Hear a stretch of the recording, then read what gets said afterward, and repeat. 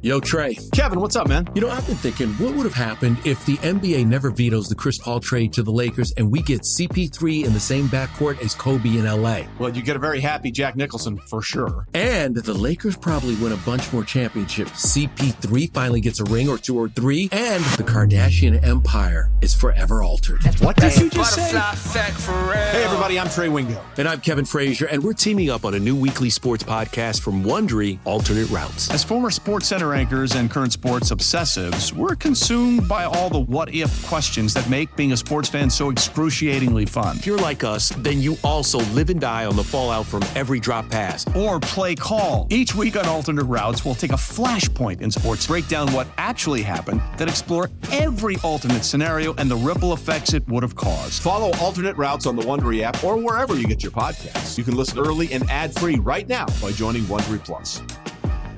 Celebrate and save at Ashley's Anniversary Sale. With Hot Buys, your choice of colors starting at just $3.99. Ashley Sleep mattresses starting at $2.50. Plus, receive a free adjustable base with select mattress purchases. And shop top mattress brands like Stearns & Foster, Tempur-Pedic, Purple, and Beautyrest Black with 60-month special financing. Only at Ashley. Subject to credit approval. No minimum purchase required. Minimum monthly payment, down payment, tax, and delivery may be required. See store for details.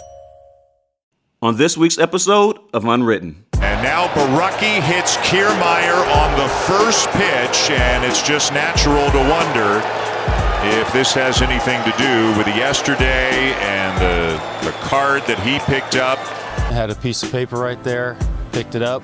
At that point, I'm not giving it back. I was joking with somebody that their biggest free agent acquisition is Carlos Beltran. I know how it works, you know.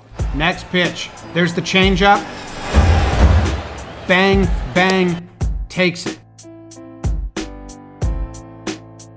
Hello and welcome to Unwritten from Odyssey and MLB. My name is Ron Darling. With me, of course, is Jimmy Rollins. Jimmy, we have a spicy topic today, one that's been in the news almost nonstop for the last couple of years. Yeah, this episode is all about sign stealing.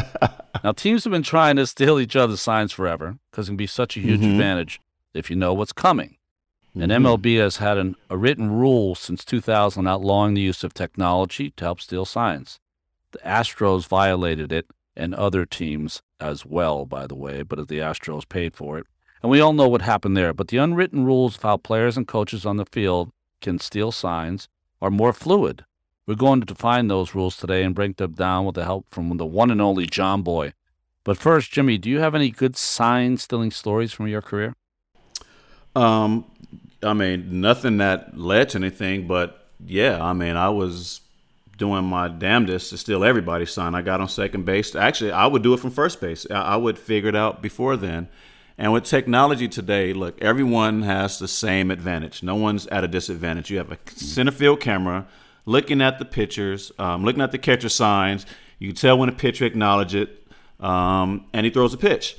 You have guys that are in everyone's batting cage area right above where they're sitting on a computer and they're writing the catcher sequences down and circling the pitch. So everybody knows what sign everybody's using. It's up to the team, to that pitch, to understand like that if we're doing this, the other team has to be doing that. So to keep your signs on rotation that, okay, maybe for the first inning, we'll give them what they're looking for. You know, if a guy gets on, we'll give them what they're looking for. But as soon as, the guy gets on the second time, then we're going to have to switch it up. And, whether it's go to touches or, sign after two, strikes plus one, outs plus one, all those different things, you have to be aware of it. So Chase, who was a teammate of mine, I mean, he had to be he had to be the most suspecting of other people stealing signs because he knew that we did it. He would run in, he would look at guys. So he's paranoid. Straight paranoia. Yeah. He come to guys, talk to them, distract them. I see what you're doing. Trying to put that fear of them like something might happen. So that's about as far as it went. As far as anything close to happening, but I know they tried to pick up on me picking and giving signs, and they come up and tell me, hey, I know what you're doing. I'm like, good, well, stop us. You know what I'm saying? Because you have no idea what I'm doing, because we just switched it up before today's game, what we're going to use to let you know I have the sign. So it's always something done. Like they say, if you're not cheating, you're not trying. And it isn't cheating if I can beat you at your game. But what is cheating is using technology in real time to cheat the game and to take advantage of the other team. That's the difference. Sign stealing is perfectly okay in the game as long as you're picking fairly. Everybody has the same advantage. No one's at a disadvantage. But using it in real time, signaling, whistling, playing music, banging on trash cans, for example, that's outright cheating. Well, if you're playing poker and every time one of your mates gets a good hand and he starts to play with his chips, that's not cheating. It's just he's bad at his game. But I do know from the pitcher's point of view, I was always trying to make sure that hitters weren't or base runners weren't trying to take advantage. And it started in the box because not many, I would say a half a dozen in my career, and I played almost 15 years. A half a dozen in my career, you had peekers, guys that you could tell that they weren't really looking for signs because it's hard enough to get that. They were looking for a location late. So they would see where the catcher's setting up. That would have to be taken care of in a certain way, usually with a putt pitch up and in, or you could just walk off the mound. And I once said to a player, I won't say who it is because I don't want to embarrass him, but I walked off the mound and said, do not do that. Do not do that again. I know what you're doing. Guys at first base, you had to be very careful because I had a catcher who used to always have that flared right leg. Loved it. Loved it. He always had that flared right leg. And then on real hot days, if they didn't have any sleeves on, you could really see them give the changeup sign. Their whole forearm would ripple if they were very muscular, So you could see that. Or you could see the breaking ball, which meant you as a guy who loved to steal bases, that's a great pitch to run on. The guy gets on second base now. What I don't remember guys stealing signs as much because I always felt like my signs were complicated enough. I didn't have to worry about that. But if you had a catcher who was a little lazy that day, or he just that's the way he was, would set up too early, inside or out. I remember the second baseman would take the runner on second would take his lead and put his left hand out towards the bag or his right hand out towards third base, and he was given location. If he went to third base, the pitch is inside. He went to second base, that pitch is going to be outside to a right-handed hitter. So I was always not as paranoid as Chase Utley, but I was always had a bit of paranoia to make sure that you weren't being taken advantage that way. So the unwritten rule, really, is players and coaches in uniform can attempt to decipher the signs and relay them to teammates on the field. But involving other team personnel or using technology, as Jimmy said, you nailed it and spelled it out. There's been there's histories of signs being stolen from the 1870s. We've been talking a lot about the Astros. We also heard a little bit about the Yankees and the Red Sox. The Red Sox were using, I think, an Apple Watch to try to figure it out. But, in two separate memos in 2017 and 18, after a lot of the iPads and things were being used on the bench, Commissioner Rob Manfred finally addressed it and said, it was really, I always thought the memo was like this. I know what you guys been doing. So from today, do not do it anymore. And I think that's why, the Astros were fined the way they were fined. A lot of teams were trying to get that advantage, but they would get the advantage of the sign sequence stealing. So what would happen is when they got on second base, they would know to be able to relay the signs. What the Astros did, they took it to a new level. A whole nother planet. Because, what happens is that it's addictive. So it when you're on second, runners on second base, the signs. Yep. But now you're like, I hit a home run my last at bat. I got to have these signs all the time, and that's where I think the trash banging of the trash can happened because guys are like, okay, how can we take this to not only pitches on second, not only pitches that we know, but every single pitch, and I think that's what cost, Alex Cora's job. It called. AJ Hinch cost him his job. Carlos Beltran, yep. Yeah, he lost his job with the Mets. So I wonder with this new technology now how they're going to try to stop it. I think, what do you like about, this is even better, sorry. What about the pitch com? Do you like it so far? It's the ability of the catcher to deliver the signs. You know it, right? Mm-hmm. It doesn't seem to be working so great so far.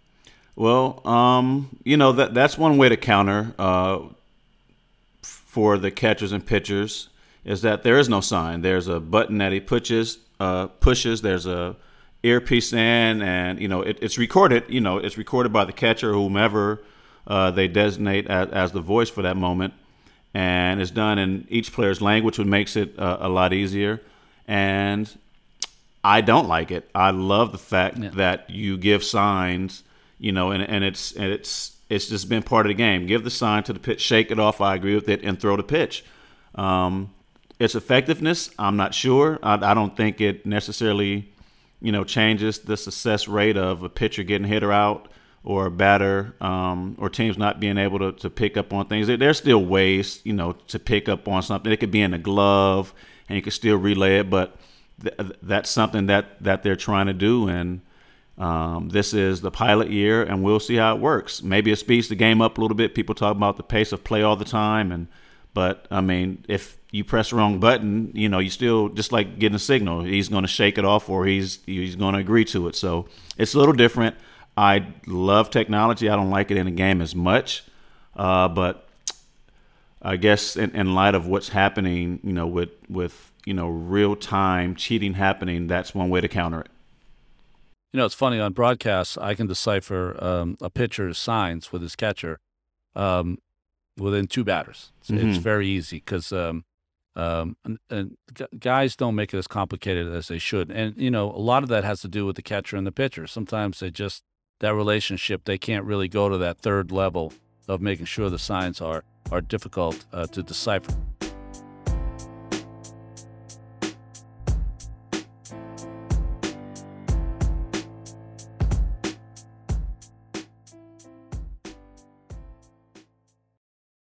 Presented by T-Mobile, the official wireless partner of Odyssey Sports. With an awesome network and great savings, there's never been a better time to join T-Mobile. Visit your neighborhood store to make the switch today. Passion, drive, and patience. What brings home the winning trophy is also what keeps your ride or die alive. eBay Motors has everything you need to maintain your vehicle and level it up to peak performance. From superchargers, roof racks, exhaust kits, LED headlights, and more. Whether you're into speed, power, or style, eBay Motors has got you covered.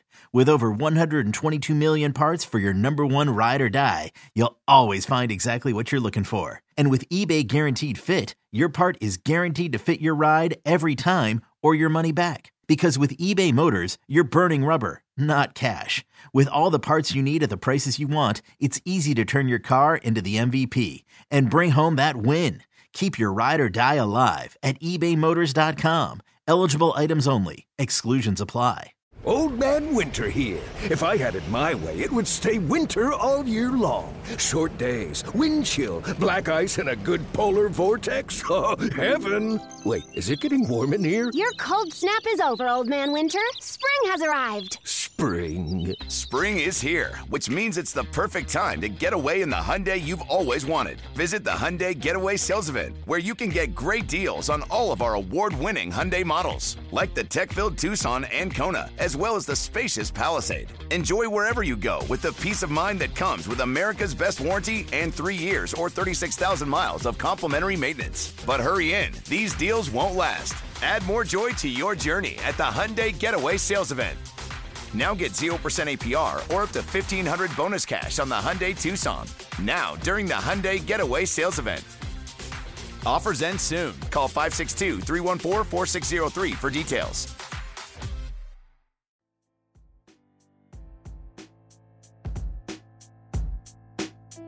Call for the changeup. Bang, bang. And Farquhar steps off and says, "Can you hear it?" He's like, "Hey, they got the signs. We got to change this." I'm really sorry about the choices that were made by my team. This is for baseball. It's for the Astros. And it's for AJ Hinch, who had the most pompous quotes looking back. Well, Jimmy Rollins, we're lucky to have on Unwritten Jimmy O'Brien of Jomboy. And Jimmy, I'll never forget the first time that I really dove into your content. I had spent the week prior doing a weekend game for the Yankees, with the Yankees. And Aaron Boone and I were talking about Brett Gardner. And I said, when you think about Brett Gardner, what do you think about? What's the word you think about? He says, he's a savage. And I thought that was just a word I had never heard to describe a ball player. And then when your great baseball content captured it with Booney getting thrown out of a game, walk me through that afternoon game. Yeah, that was afternoon game. It was a makeup of a rainout from the day before on a weekday. So no one's in the crowd at all. No one's happy about that. Yeah. And he was getting on the ump from the start. So it's kind of the perfect storm. There was no fans around. The hot mics picked up a lot of the words, and then I could fill in the blanks on the other. And it was just I watched the video a lot because there's a lot of funny lines that are said.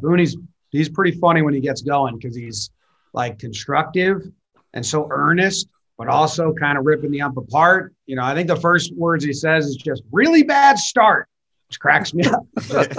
Pretty honest. And then the savages in the box is just like, you're right. Is that normal to, like, you know, it's interesting to hear that he had used that before. Our guys are savages in that box. Our guys are savages. You would guess it. You can't just be dropping that the first time screaming in front of the ump, because the ump is like, what are you talking about? Like, what does that have to do with me? But on our end, as soon as that happens and I'm making it, I worked every single game. We still do. And just had kind of all the stuff in place to attack big moments like that. So like I was making the video, doing the lip reading, calling our graphic designer.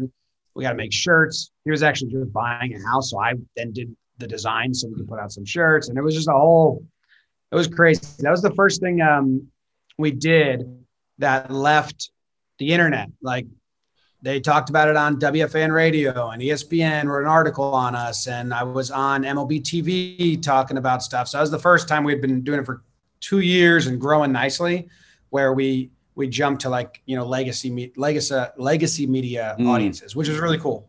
Mm-hmm. But it's a lot just Booney being a crazy guy. So, well, when I think of Booney having those kind of arguments, it's part his dad, Bob Boone, and part Stanford. So he's got the real educated side that he begins with, but his dad had a way about him as well. So Jimmy and I on the show of Unwritten, we're talking about unwritten rules in the game, but we're talking about sign stealing. And you really flushed out and broke your baseball content is beyond when it comes to entertaining. But this one to me was the first time that it was also entertaining, and it was investigative journalism at its best. Yeah, a lot of credit, and I'm going to say a lot. I mean, like, all the credit goes to Rosenthal and Drellich and The Athletic, and then for getting guys like Fires and Farquhar on the record talking about it, because they really risked a lot putting that story out. What I did was I read it. I read a lot of The Athletic. And it was so interesting. And then coming from an audio video background, I said, wait, I mean, this is a reliever who's talking about an appearance in Houston. How many times does a reliever pitch in a away ballpark, especially when they're not in the same division? So that's probably easy to find. So if you go to Farquhar's game log from that season and you find it, and then you just listen. I was like, I wonder if I can hear this banging. He's talking about it. And it was so clear and obvious because he said he steps off the mound because he heard it. So next pitch, there's the changeup. Bang, bang, takes it. There was the off speed. Now it's like, wait, what's going on here? Now look, fastball outside. So quick, 2 signs. Geared up for the fastball, fouls it off. Next pitch, change up, bang, bang. Bang, bang, and Farquhar steps off and says, can you hear it? I kind of did that naturally. Like I used to listen to podcasts. I would listen to the R2C2 podcast with Ruocco and Sabathia, and they would talk about old stories of, their playing days and stuff. And speaking of Brett Gardner, like he hit a triple, and I would go find the footage because podcasts so I just always did that. And then I started sharing what I would find and like walking it through quickly so other people can kind of see the same thing I saw or, tell that story.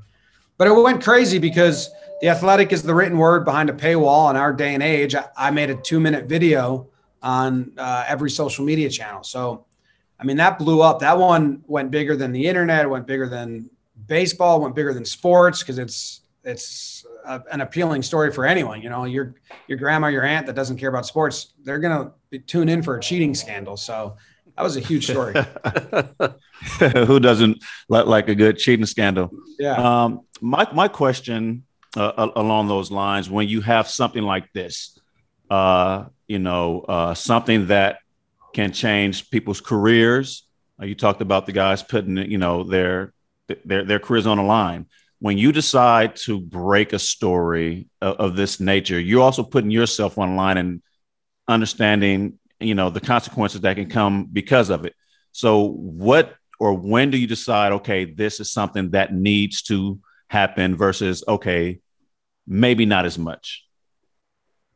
Yeah, I don't know. I think it's how it's presented. For me, that was, like Ron said, that I made it, and I said to Jake, my partner here, and I said that felt more like journalism than an entertaining video, which doesn't feel natural, really. Like, I like diving into things, but I always like sharing it in a voice that's like, this is just me. And I think we've outgrown that a little bit too much, and I think during the course of that video, I outgrew it before I realized it, that I couldn't start just looking at things and being interested in them and sharing that interest, because it all of a sudden fell with some weight because they thought I was the guy that broke the first one, even though I just made a video about the article.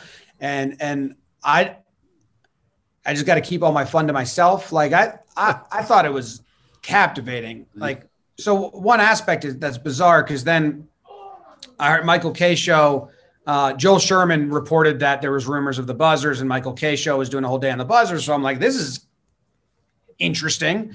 So I started doing it. Now I get associated as I made up those rumors, or I was the first one when I was reacting to ESPN radio and Joel Sherman at the Post, and if that's where he is, articles, because it was just out there. But then, because my other video went so big, now it's like you made them up. People still think that that's the case in Houston. But for me, like, it was true that Altuve was wearing an undershirt, or no undershirt all game. And then when he thought they were going to celebrate, he put on an undershirt, and then the Yankees tied it up. So he had to hit again, and it was off again. That's so interesting and weird. Yeah. And the tattoo story holds up, and I fully believe him because he had a bad tattoo. He fixed it, blah, blah, but that's still interesting. But I got in trouble because all of a sudden people saw me as more, not just a fan having fun reacting to bizarre red strings on a wall, So I don't know. To answer your question, like, there is some line. I don't ever want to feel like a reporter. I think it's part of my bio now. Like, I'm not trying to report or get people in trouble. Like, the Athletic kind of had the smoking gun. I just found the video, but there was a lot of fun to that whole saga that I got myself in trouble getting ahead of it. Well, it's funny, and sometimes in the internet, everyone gets painted with the same brush, right? But I think that as a ball player, former ball players, you get very myopic about what you do, and you tend to think about that you play the game and you're the only one who knows about the game. As soon as I became a broadcaster in the last 20 years, I've really felt this great thing about baseball is that there's 100 different ways to look at the game. And I think that's what makes it fantastic.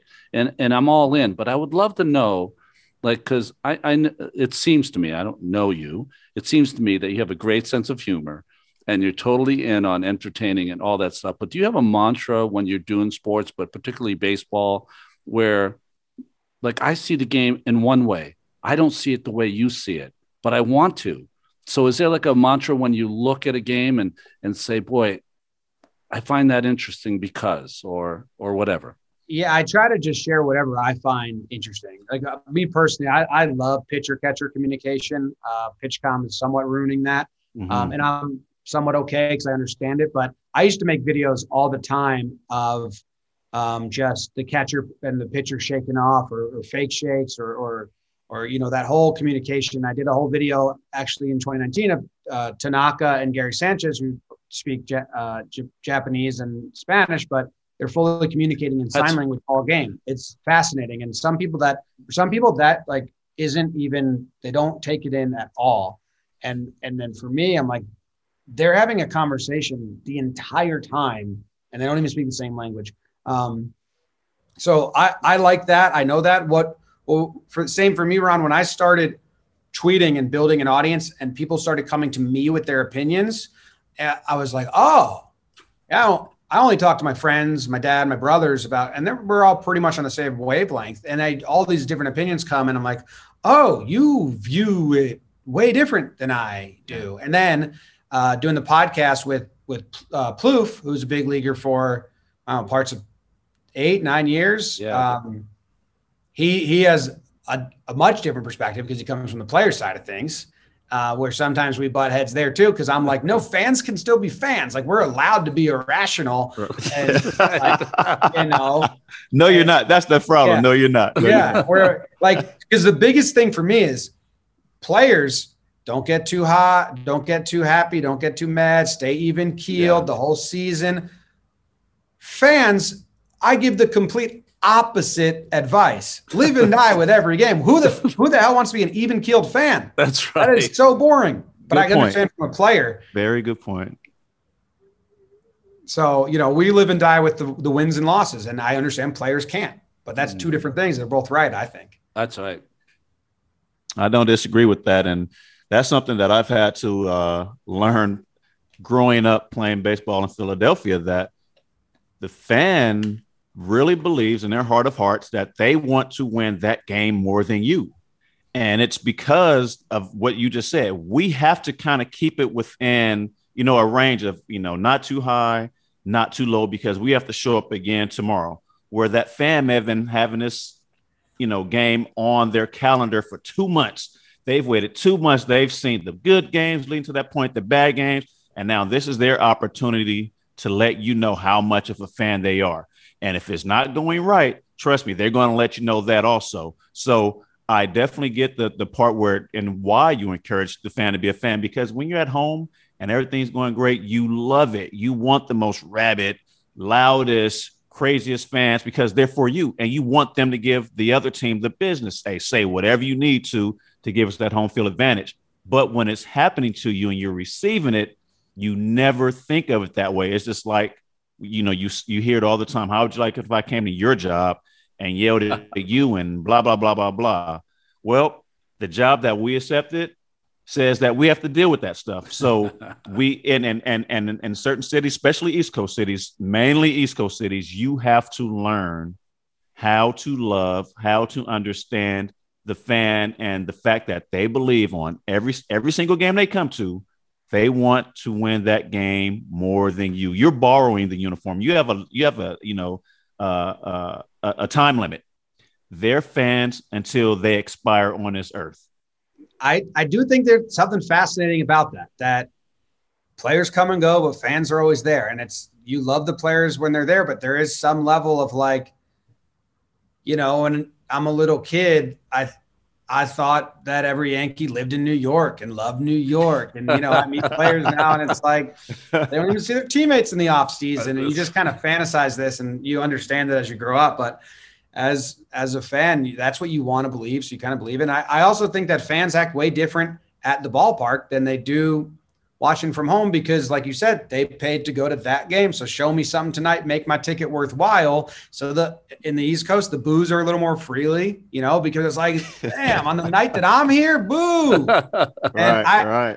As long as you cheer as long as you cheer twice as loud as you boo, I don't mind kind of just like if you're booing the moment, if it's a big moment and a guy strikes out, people get really offended by it now, but I don't think there's that much weight behind it. I just think it's like, I wanted something different. Boo.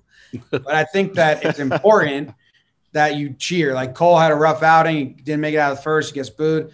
Next game, Cole goes 7. The whole stadium's on their feet cheering for him. Mm-hmm. That's cool. That's a good feeling. Yeah, I always think the premeditated boo is not my favorite. The fan that comes to boo because of what happened in the last game, that's always my least favorite. But the booing, that's part of it. When I first came back to New York in an Oakland uniform, I was in Yankee Stadium out in right center, and this fan, hey, Ron Darling, I can't believe you're here. I loved you with the Mets, this or that. 3 seconds go by. You're still a bum, so those are the kind of things that you have to deal with that are great. Hey, listen, we're doing the show about unwritten rules. And we've talked about interacting with umpires, brawls, running up the score, whatever. What's an unwritten rule that you find nonsense? Well, the 3-0 I find pretty nonsensical at this time. It's kind of switched after the San Diego stuff 2 years ago with Texas. I think a lot of people were like, what? Yeah, I didn't like it personally. When you're up by 7 in the 8th inning, it's typically not a good time to swing 3-0. Like I said, the norms are being challenged on a daily basis. So any unwritten rule that is just because the pitcher has a weapon and then he can use it, I don't like. A lot That's of about 95% of them. Yeah, it's a lot of them. It's a lot of them. So there's some I still like, and I just think it's in the spirit of the game. But I mean, in this day and age, you get contracts based on stats. And that's right. And if you just because you threw 3 balls doesn't mean I can't swing at the next one. I completely agree. The Jimmies are in agreement on that one, Ron. Yeah, I like that. If I had one superpower in the booth, it would be able to read lips. You are amazing at it. I'm the worst. If a player or umpire swears, I got that one. But I cannot read lips and it would really help. How do you do it? And Bud Black just points and goes, that's low. That is too low. Phil Cuzzy responds, I'm not listening to you all night. I don't know. I mean, I think context looms pretty large. Sometimes people send me one-off clips that aren't from a game, or I don't know the context of the game. And I'm like, I don't. But then other times I can get it. Growing up, I could do it. My dad would rewind the TiVo and say, what did you just say, Jim? And I could somewhat figure it out. I never really utilized it until I started making these videos. The first one was Ron Kopa. He said to Hinch, he said, I can do whatever I want. And I saw it and I Googled it, and not a lot of people were talking about it. And I was like, Dad, I don't know. I mean, I feel like I have something that other people don't. Or recently, everyone thought Joe Girardi was screaming at Scherzer, which is kind of a big deal because he was trying to pick a fight with another player. Yeah. I watched it and I could see that he was saying, Kalo, Kevin Long. Yeah. He's like, you want to go, Kalo? And I was like, oh, that's the coach. That's a different story than people are writing right now. They think he was yelling at the pitcher. So in a way, to answer an earlier question, that was kind of like, I knew that was kind of like journalistic in a way, because I was like, hey, people need to know he wasn't yelling at a player. It's different to yell at another coach than the player. There's some sort of line there. So I could just read that one. But I don't know how or why. Sometimes it takes a while. Sometimes it's really easy and quick. Certain managers are easy. Certain managers aren't, but it's fun. I'm sure you would have had a hard time understanding my manager, Charlie Manuel. Yeah. One, you have to draw. 2, I love Charlie, but sometimes the teeth would come out. It'll just mess you all up. So if you could find a good Charlie one and you can break that down with the mute button on, please let us know. No way. Brett Gardner has the draw, and he talks through like tight lips, and I never once got it. Well, Jimmy O'Brien, thank you so much for coming on Unwritten. Jomboy is one of the best things to go and see baseball content. You have more than baseball content, of course, but people who love baseball, they will love it for so many other reasons. The way that Jimmy O'Brien and his folks, I know you have a lot of help over there, get these videos out and entertain and explain. Thanks, Jimmy. Thank you. I appreciate that. Thank you for having me, guys.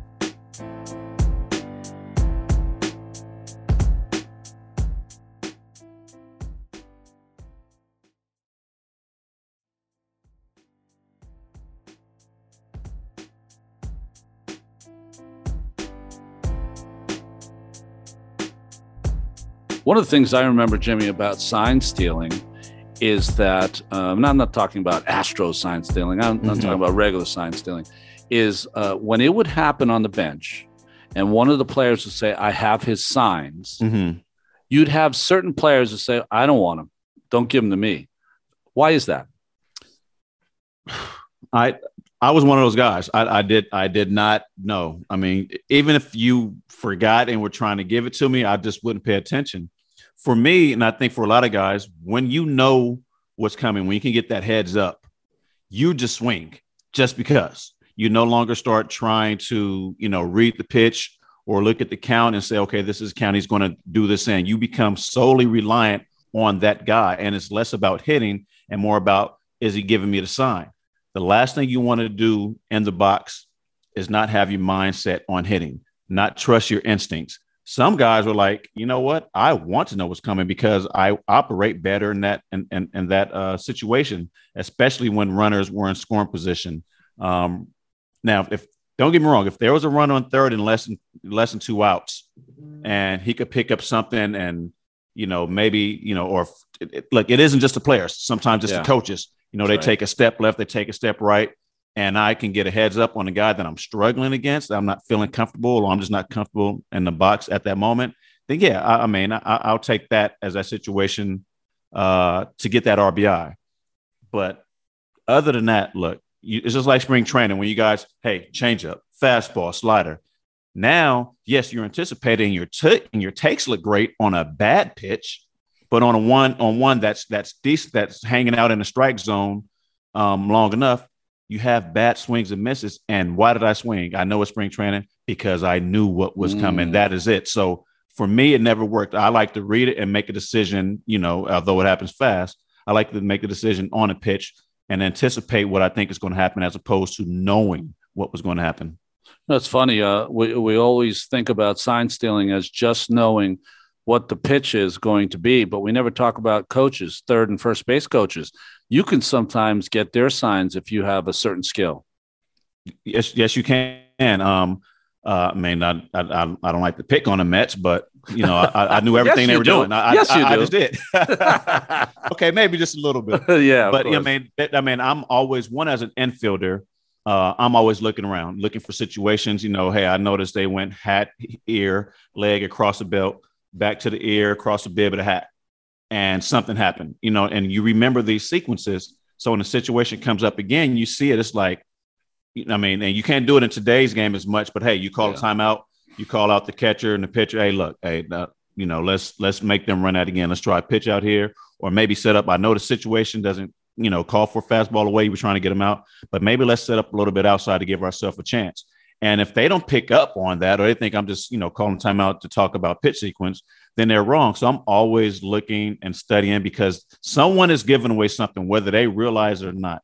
And you can't see everyone. So you have to find out who's the one giving the signs, who's responsible. You have the decoys, you have coaches standing next to each other and they're both doing it. One of them is real and one of them isn't. So, look, is stealing a sign cheating? No, I'm beating you at your game. That's what I'm supposed to do. But using technology in real time when it's clearly giving you an advantage, that is just completely there's completely no room in the game for that. I remember I was at a golf tournament, and part of the after golf scene was Bobby Thompson, heard around the world, and Ralph Branca were doing an interview with Bob Costas, who was sitting between them and asking them questions. And Bob went to Ralph Branca first, and he said, Ralph, what was your life like the day after Bobby Thompson hit the home run? He said, I was devastated because they were stealing signs. That's the first thing. That's the first thing he said. He said that I knew they were stealing signs. I certainly didn't like my pitch, but the Giants went 49-17 down the stretch to catch us because they were stealing signs. I was like, this was 50 years after the event. So people can still be bitter about it. I mean, there's so many instances of teams stealing signs. It will always be that way. The pitch comm might help, but I think when you think of, to me, the final verdict on stealing signs is that within the framework of the game, nothing from the bench, nothing lights in center field, no one whistling from third base, none of that stuff. Within the framework of the game, that you're using your brain power while you're also using your physicality to get an advantage, I think is something that I think should always be a big part of the game because it's a beautiful part of the game. And it's usually a part of the game that's passed down to you from someone who was your mentor. And Ron, I could not agree with you more than that. Look, if I do my homework and you're not doing yours, I have the advantage. It's that simple. I did nothing that you couldn't have done to take advantage of what we're doing on our side, or to know that they do this. How can I one up that? It's a game of cat and mouse. This is, we always say this is chess, not checkers. Yes, it is. I'm trying to put you in a position where you have no moves left and I have everything. You have to find a way to get out of that. And you're talking about baseball IQ. I think that's something that is a part of baseball IQ that does not get talked about. How to take advantage of the things that are happening around you without the other team knowing. That doesn't require speed. That doesn't require a great arm. That doesn't require your ability to make, contact. Isn't just purely instincts. It takes homework. It takes time. And it's something that you learn. It is passed down. Then you learn it. Then you learn to perfect the craft. It is a craft. I mean, there's some guys, they can look at 2 or 3 pitches like, I got them. What? How? What do you see? Those are things that when you talk about a player's IQ, all that factors in. And then the way he implements it in the game. That's what separates, good players from great players. Not just the talented. Everybody's talented at that level, but what takes a guy to the next level? And that's something I think doesn't get spoken about enough. One of the great things that I'm learning here from Unwritten, working with you, Jimmy, is you got a PhD in baseball. I'm Ron Darling, Jimmy Rollins, Unwritten. Thanks for listening.